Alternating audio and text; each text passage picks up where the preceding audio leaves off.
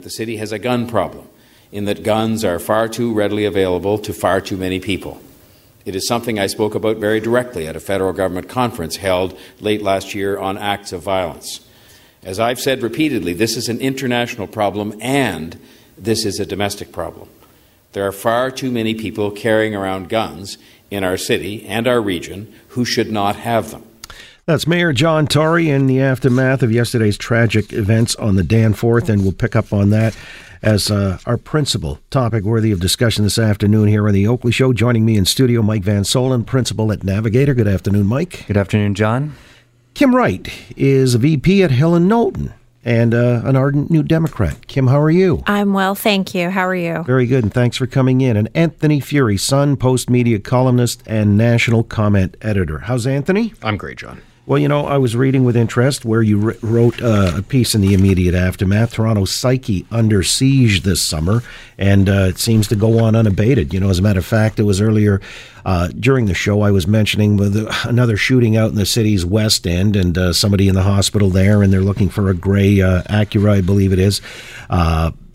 You know, I'm just wondering if this one falls on the political class and if they've dropped the ball insofar as offering up any kind of meaningful response. Look, prayers and thoughts, all well and good, but is it fair to say that this reflects poorly on the politicians, their failure to address this carnage in a practical way? Mike, let me start with you.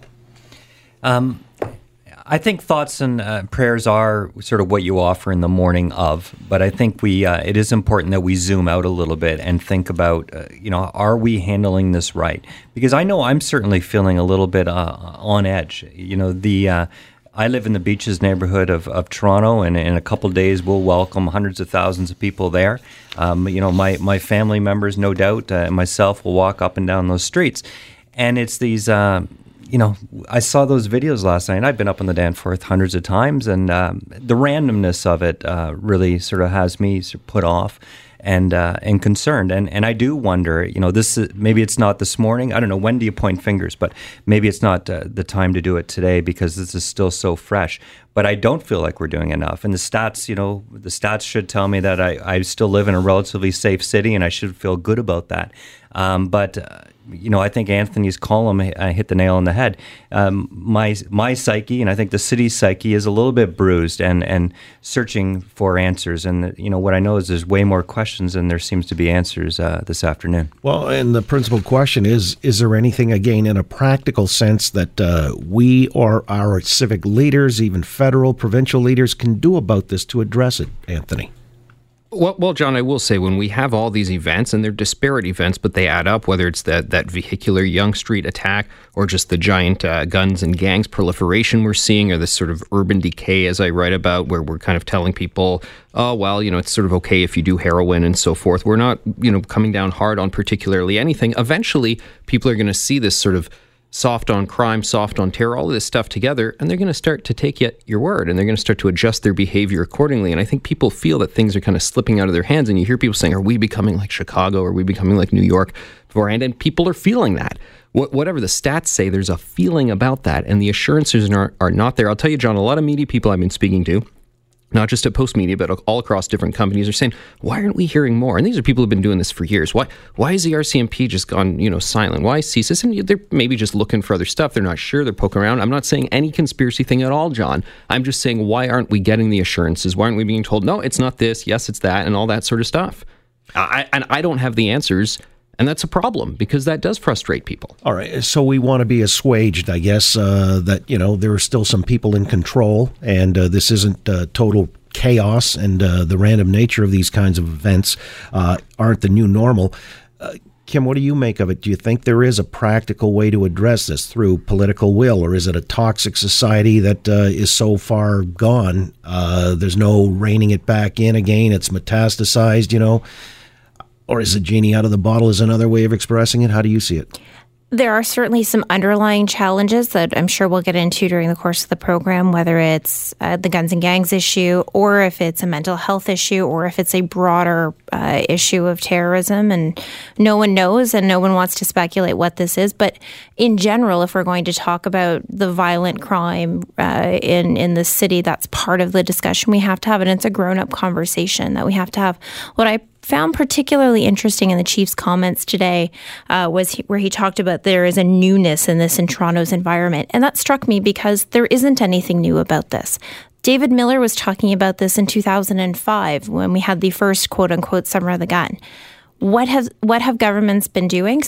There has been movement in some areas, but we're still seeing violence. We saw it a month and a half ago in the Pickering Rib Fest. But it's the random nature of it. I mean, that would just senselessly look. It's not that the gangbangers are fighting, or aiming at each other. I mean, it's going into cafes from the street, or a van down Yonge Street, for crying out loud, mowing people down. Absolutely, and as I've talked about to some of the people around this table and in other places, I was at a shooting 3 years ago where a couple of gunmen walked into a steakhouse and shot up the place. It changes your perspective on these things.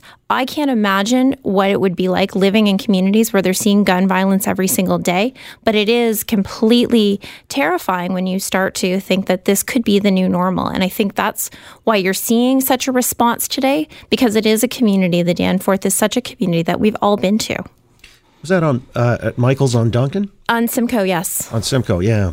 And an individual was targeted specifically and lost his life. That was the second one.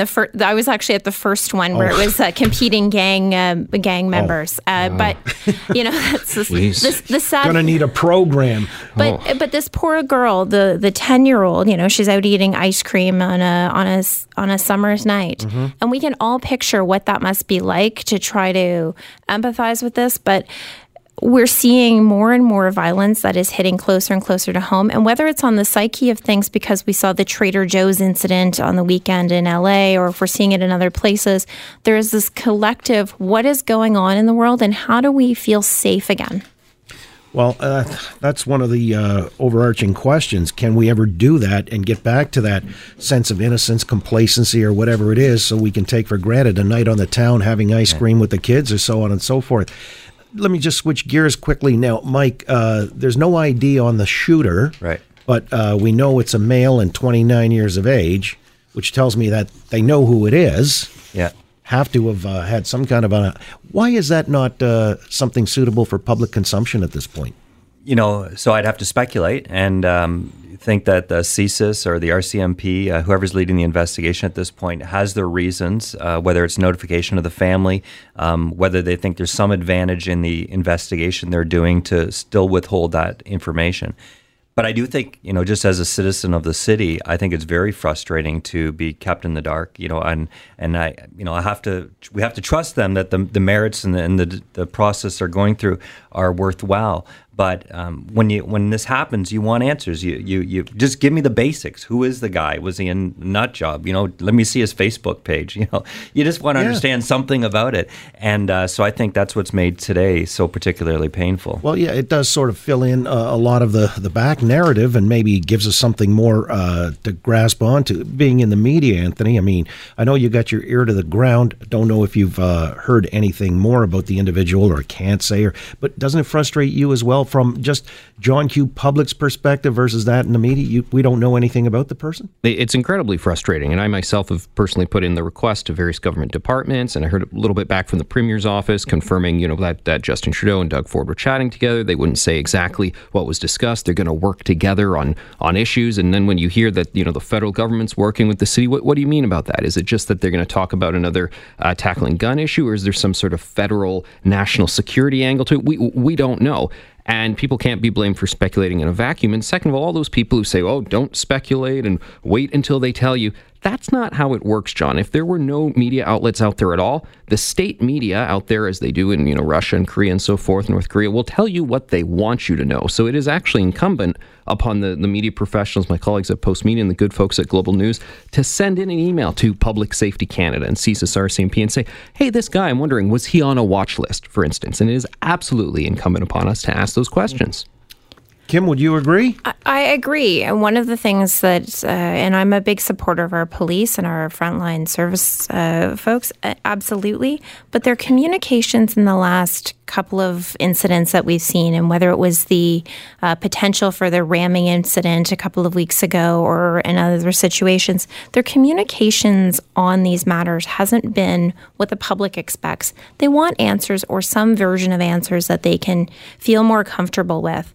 And I think that's one of the things as these incidents continue to happen, and they will always continue to happen, sadly, that they really need to wrap their heads around how to better communicate this if they want to have a general sense that it is the safe city that we know that it is. Yeah, we're all stakeholders. I mean, it's more than just curiosity. On a need-to-know basis, I think it serves the citizenry well, and we're being kept in the dark, and that, to me, seems somewhat disconcerting. Let's come back with more topics worthy of discussion, as I say, riffing on this whole notion of the tragedy on the Danforth and various takeaways from that. Mike Van Soelen, Kim Wright, Anthony Furey on The Oakley Show, Global News Radio, 640 Toronto. You know, even for seasoned officers, when you're seeing people of all ages being shot and the amount of carnage, it's just definitely devastating. Where were you when this happened? Right on the patio, right in front of my face. This is so heartbreaking.